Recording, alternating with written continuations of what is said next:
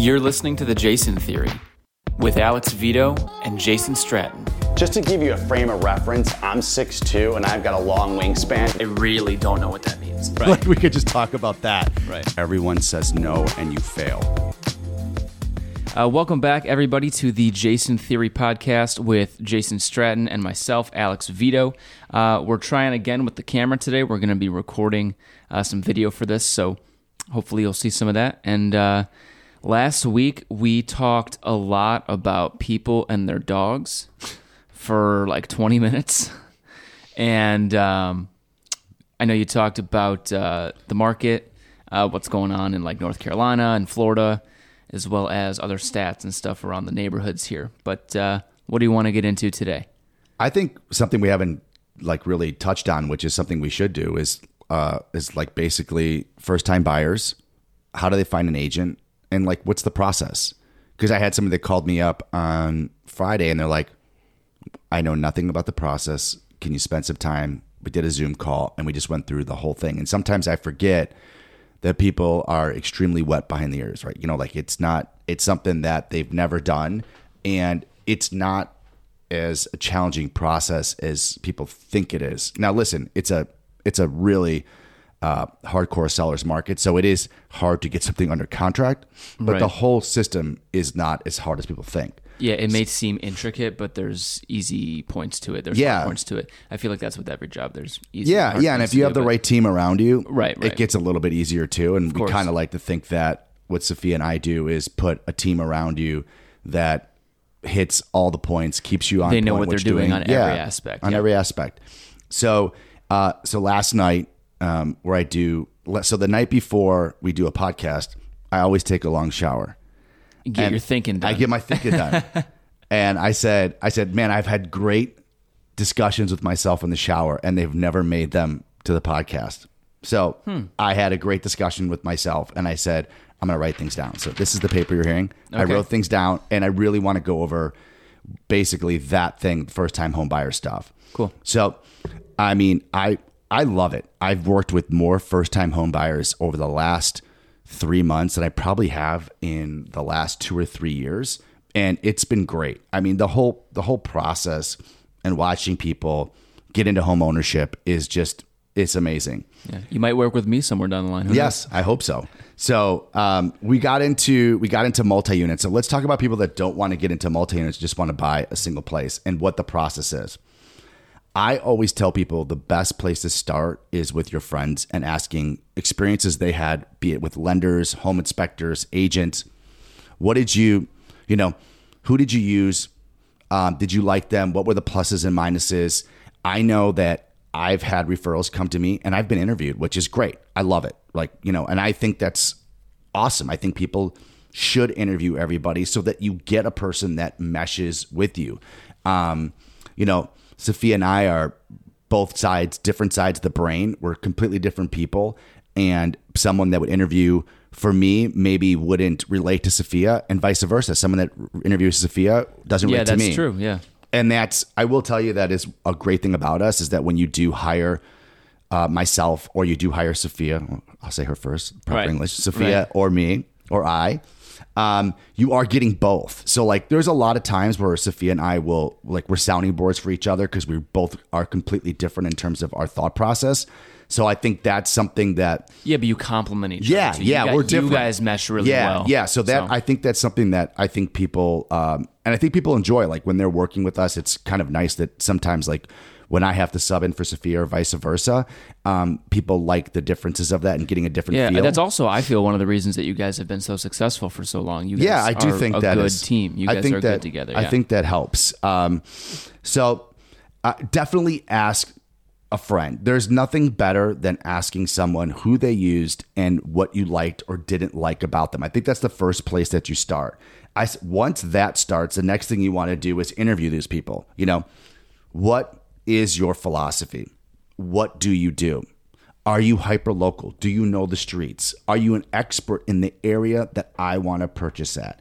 If someone comes to me and says, hey, I want to buy in Kenosha, or I want to buy in Crystal Lake, or I want to buy in down south or way west, I'm not going to take them on as a client, because it's not doing them the service. It's not doing them justice because you're not as now you can ask me and I'll ask around and go, who are the best people here, and I can do that research for you and hook you up with somebody, and then you can interview them. I'm not telling you if to use that person, but so the same way that you're asking people, I'm asking people, this is who you should use, but definitely ask them how much business they do. Are they hyper local? And I think this is the one thing I said in my shower that I can't forget. And I wrote it down.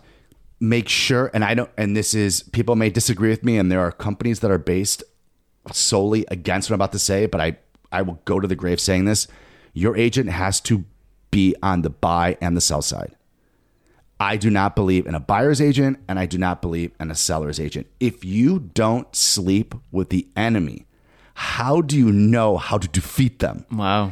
And it blows my mind. Half of the tricks that I learn for buyers or sellers have been played on me throughout my years. Right. I believe it. If you're only a buyer agent, how do you know what sellers want? If you're a selling agent, how do you know what the buyers want? How do you know the tactics that they're going to use? You got to get inside the mind of the other person. And I will tell you, especially in this environment where it's super competitive, I mean, I'm telling you, I get 80% or 90% of, I've only lost out on one client who we keep losing out on, but everything else I've gotten. And the tactics that I'm using are tactics that were used on me, where my sellers were like, oh shit, that's a great offer because we love X, Y, and Z. If you're not sleeping with the enemy, there's no way, I don't care who you are, there's no way you can know. And you can't really open up your knowledge base. So I'm going to get into that because that's going to talk about bringing value. And that's like the mental thing we're going to talk about in the second thing. Right, okay. But you've got to sleep with the agent. I'm sorry. You got to sleep with the enemy. Don't sleep with your agent. First. You got to sleep with your agent. I don't know. I guess if you're single and they're single and you guys enjoy each other's company. So that is the most important thing. After you find your agent who you like, hyper local to the area that you like, the next thing you do is you have to get pre-approved, because unless you're cash, you don't know what you can afford. And the crazy thing about that is that you probably can afford more than you think. That's what happened to me because where rates are. I was like, oh, I love this house. I talked to the mortgage broker and I'm like, he's like, well, your payment's going to be this. And I was like, what the heck did you just say? I was like, what? So get approved. Rates are so low, you have no idea what you probably can approve. And be honest with your agent and be honest with your broker. Hey man, I only got $5,000. I got $10,000. Oh, my parents said they'll gift me X, Y, and Z. We need a plan, right? You got to put a plan together. And the only way to have that plan together is have everyone on the same, the same plane, and everyone knows exactly what you can do, because there are different loan options for different people. I had someone that called me, a first-time home buyer, who wanted to spend, we got pre-approved up to like $225. Had no idea what he could afford. Everything he was looking at that he liked too was between $180 and $210. So it kind of worked out. Right. Had no down payment.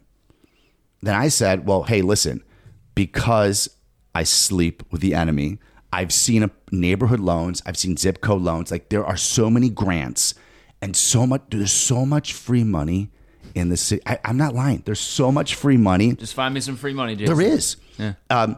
Pending your zip code. What do you do? Are you a teacher? Do you work for the city?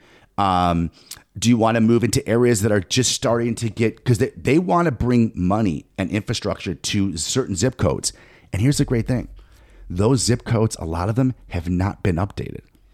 So you're getting in, someone's going to give you $10,000, $15,000 to live in Logan Square, Buena Park. I mean, one of the agents that we work with, he went and he bought a fantastic place with no money down because the amount of grants that were coming that are free in Buena Park. Yeah. And Buena Park is phenomenal. Yeah. And now he has like $200,000 worth of equity in his place, and he just refi and you do certain things. So you got to do that. Like, you got to make sure everyone's on the same page. Okay. Once you do that, then the most important thing is you have to know how to allocate the money. Which I mean by that is, you've got $225,000, $500,000, $1 million. Even when you get up to 10 million, 20 million, whatever it is, every single part of a house has a certain amount of money that goes to it. Location, space, finishes, whatever it is, right? So you have got to allocate that money, and you got to figure out how that money gets allocated. So I know young people love to look on the internet and search on the internet, but I'm going to use a military term. I do as well. Yeah. But you've got to have boots on the ground. Boots on the ground in a military sense is basically getting into the space that you want to either occupy or look at.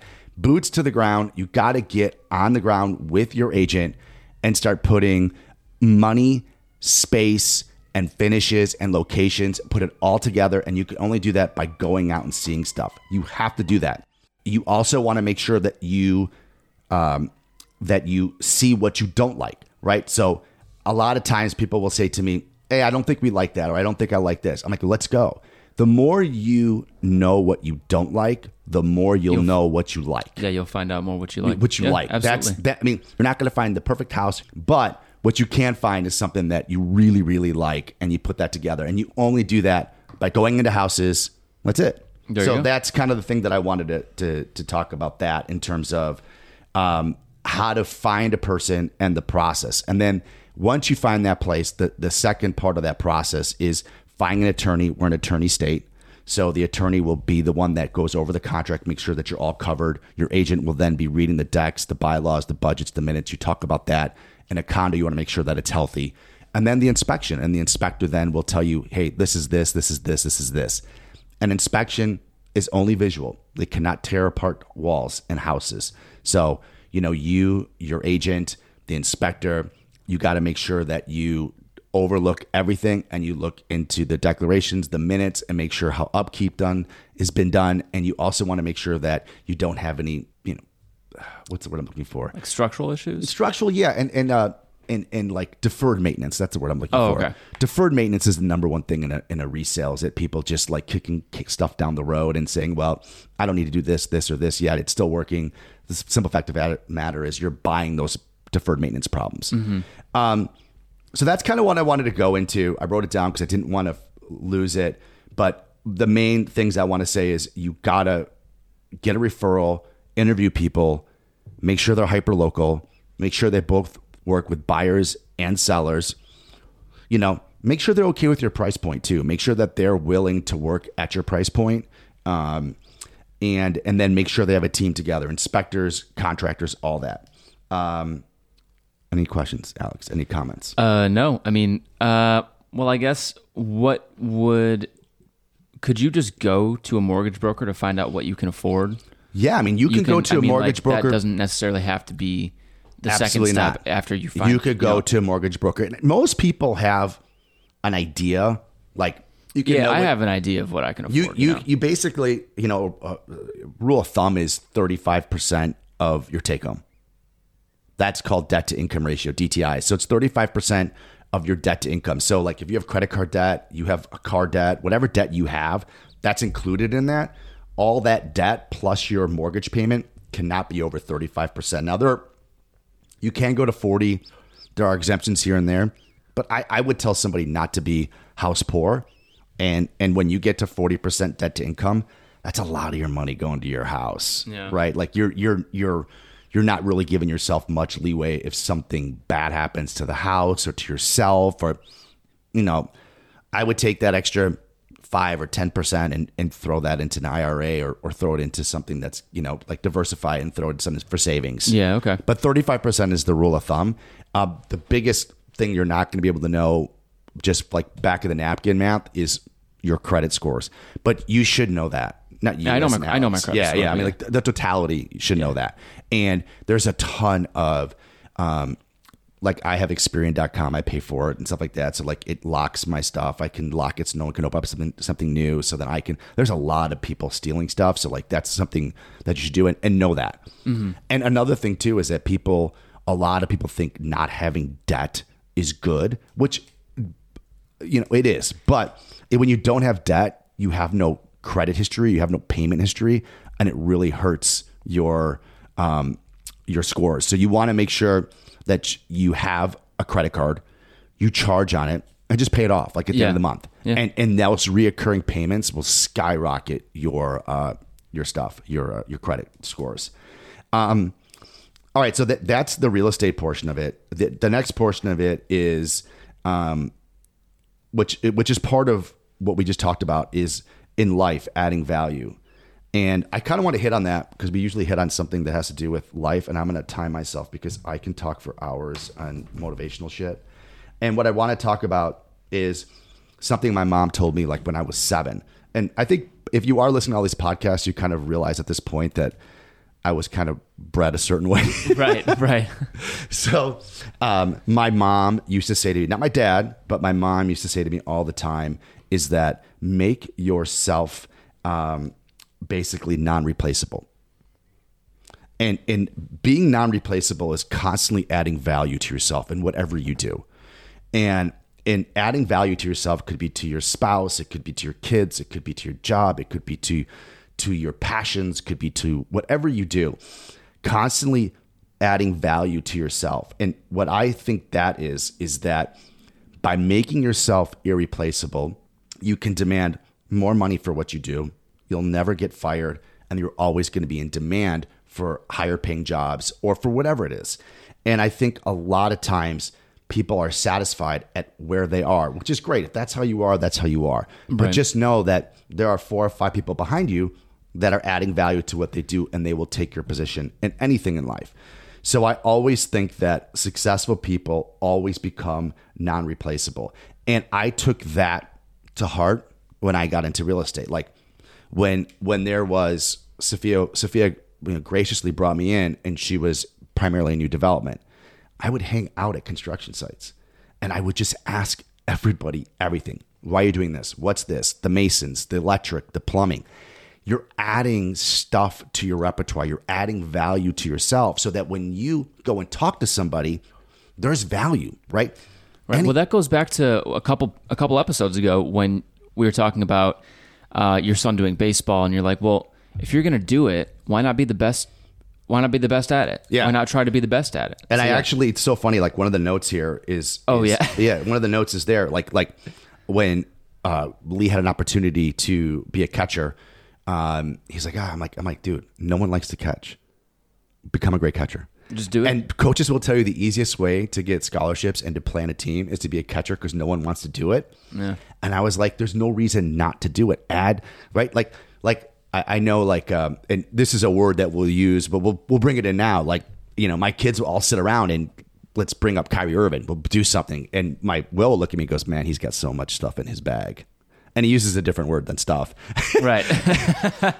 And for people that don't know what that means, it just means that he has so much value, so much tools. Like he brings value. So like, look at Kyrie. I mean, he is a load on a team's mental, right? But he has so much value.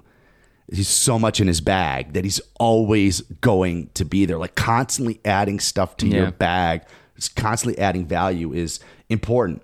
And I think one of the greatest things too in real estate, people are always like, well, the internet's going to replace this, or it's going to do this, or it's going to do this, and all this iBuying and all that stuff. It's all flopped. It's documented. Right. However, people can still go and look at a house online, right? But what value are you bringing above and beyond that? Like, if I'm just going to go and open doors for people, you might as well use a discount broker, right? I'm not bringing any value. You have to bring value to the game. And I think that's why Sophia and I have always been top 20 in the state or top 10, is because we're always bringing value, and you have to bring value. And I learned that from Sophia because she, with a master's in interior design and being in new construction, I always noticed that she was able to go to a space, right, and break down that space and tell people this and tell people that. And I think one of the main values that we have as real estate agents, or whatever you do in life, is your value isn't what people already know, right? Like when someone walks into a house, when I get interviewed, to go back to that, when I get interviewed, people are like, well, what's your style? I go, plain and simple. I don't care what you like. And they look at me. I go, because you like what you like and I like what I like. Why would I want to tell you what I like? You're not me. I go, my only thing, and this is my philosophy in real estate, my only worry is who am I selling it to? And they look at me like, what are you saying? I'm like, well, who am I selling this to, right? Because you got to get out of this. Right. And are you going to get out of it for the money you made, losses, whatever it is? So a real estate person's job is to say, hey, listen, when we buy this, how do you get out? That's another reason why you need an agent that works both sides. Because if you're only a buyer's agent, you don't know what you need to do to sell a place, which is the end of the transaction. No, yeah, that's true. The in and the out, right? Yeah, both sides you got to know. That's the value that you got to bring. It's not what people like. That's not value. The value is what are other things that those people don't know. And I will tell you, I don't care how smart you think you are, you'll never, unless you spend 18 years doing this every single day, you'll never know more than me. You just won't. Fair enough. And I know a lot about finance and stock markets, but you know what? I'll never know more than the guy that handles my money. And I think like people that are successful realize that they don't know more than those people, and that's what's bringing value to that. Like I wrote down here, I was thinking about it last night. Think about Kanye and Jay-Z, like. From the rooter to the duder. Well, Kanye basically did the production for Jay-Z, but Jay-Z is on the business side of it. Like these guys that are the top of their game, they do it from start to finish. Production, writing, own their masters, the business side of it, the concerts, the clothing. You got to know all aspects of your business to be successful. You know, it's actually ironic that you bring up Kanye, because when Kanye had said that Beyonce should have won Artist of the Year, and Beck had won Artist of the Year. Do you remember that? Yeah. Beck does all the same things that Kanye does. Yes. Beck writes, Beck produces, Beck is literally an artist. And I just thought it was ironic. Yeah. I just thought it was funny that happened way back. You know, I think that was 2013. Did Kanye? Something like that. Does Kanye? I'm trying to remember. I thought it was Kanye. He was talking. He did, but I think he press. I think he baptized. I think he's the godfather for one of their kids. Maybe for Beyonce's. Yeah, I don't okay. know, but yeah, maybe. Yeah, maybe he was just trying to back him and say that. But I just thought it was funny because Beck literally writes everything. Yeah, like all of his own stuff. Yeah. He produces it. He whatever, plays all the instruments. Anyway. No, back to that. Yeah, it's funny that he would turn around and say that when Beyonce's probably just got 5,000 ghostwriters and who knows? I mean, come in and sing and get out of here. Yeah, there's all these people that Taylor Swift has ghostwriters or whatever. Like I believe Taylor Swift writes her own songs. You know, I like to believe that because how does that? Seeing in so the let's shift because like we're that. done. We're done with adding value. Oh sure, yeah, we can. How does someone not? How does that not get out that someone's ghostwriting for somebody? I don't know. I mean, I know that. How do you keep that secret? I don't know. I don't know if you do. I don't know if you can. I know they all know. Like when I watch the stuff on like because I TikTok, think you have to give people credit if you're like for legal reasons. Yeah. I don't know. So I don't know how ghostwriting necessarily works because I haven't really had anybody do it for me. We've worked with people and given them proper credit when they contribute to songwriting. So it's just completely different. And I know that we can go back to Taylor Swift when she was writing a couple of the albums she released during COVID. She had, his name is Jack Antonoff from the band Bleachers, but he's a big producer and a great songwriter. They like work together, and this other guy, I don't remember where he was from, but we watched like a little documentary on them like making it in this like house in the middle of the forest. It was like pretty cool. But yeah, I don't think Taylor Swift has ghostwriters. I think she writes all of her own songs. I'm so glad we're visually taping this because I know you love Taylor Swift, and if you could see you and Taylor Swift, it's great. I love it. So yeah, I mean, you saying I don't look like I like Taylor Swift? No, I'm typecasting. I'm all about typecasting. Hey man, give me the. I played. Speaking of typecasting, I played a Italian kid called Yonkers in my college production of that Gypsy. I can see. Yonkers. Yeah, that was my sure. That was my little side character I got to play. Anyway, I got to do some research on that because not on Yonkers, but on ghostwriting because it's like it fills my TikTok feed like all of the rappers trying to figure out who writes their own stuff, who does it. Yeah, and it's interesting that you can get away with that without giving people credit. Yeah, I've never experienced it, so I don't really know how it works. So, So my only word that I wanted to bring up, we brought up. I mean, I don't know if you have anything else that you want to bring up or what's going on. Next week, we're going to spend. So we did multi-units. We're doing like how to pick an agent and how to work with an agent in the process. I really want to break down slowly the amount of money you save buying versus renting. And I know that there is a large portion of people that say to me, yeah, but I have freedom when I rent. And I want to tackle that too, especially if you're going to be living in the same. Everyone says, oh, I can move whenever I want to move. You know what? No one ever moves. Like they spend 2 or 3 years. Statistically, in Chicago, you spend 3 years at your rental. No. So when you break down that 3 years, I want to talk about that. And then I also want to talk about a lot of stuff. Go to our Instagram, @Stratton_team, and we do a lot of stuff on statistics on millionaires, successful people. And I want to break down, as a teaser, just let you know that in real estate in the world, there's more wealth. If you add up all the industries, so everything, Apples, Amazons, oil, whatever, add everything together, it still does not surpass the amount of wealth that real estate is. So I kind of really want to go, we'll spend 5 minutes on that. 90% of all millionaires start in real estate. And there's a reason why. And I really, not only do I make a living selling and buying real estate, but I really enjoy when people buy and start this financial freedom and this saving process that's really going to benefit them their whole life. So I want to go into that next week. Yeah, so, absolutely.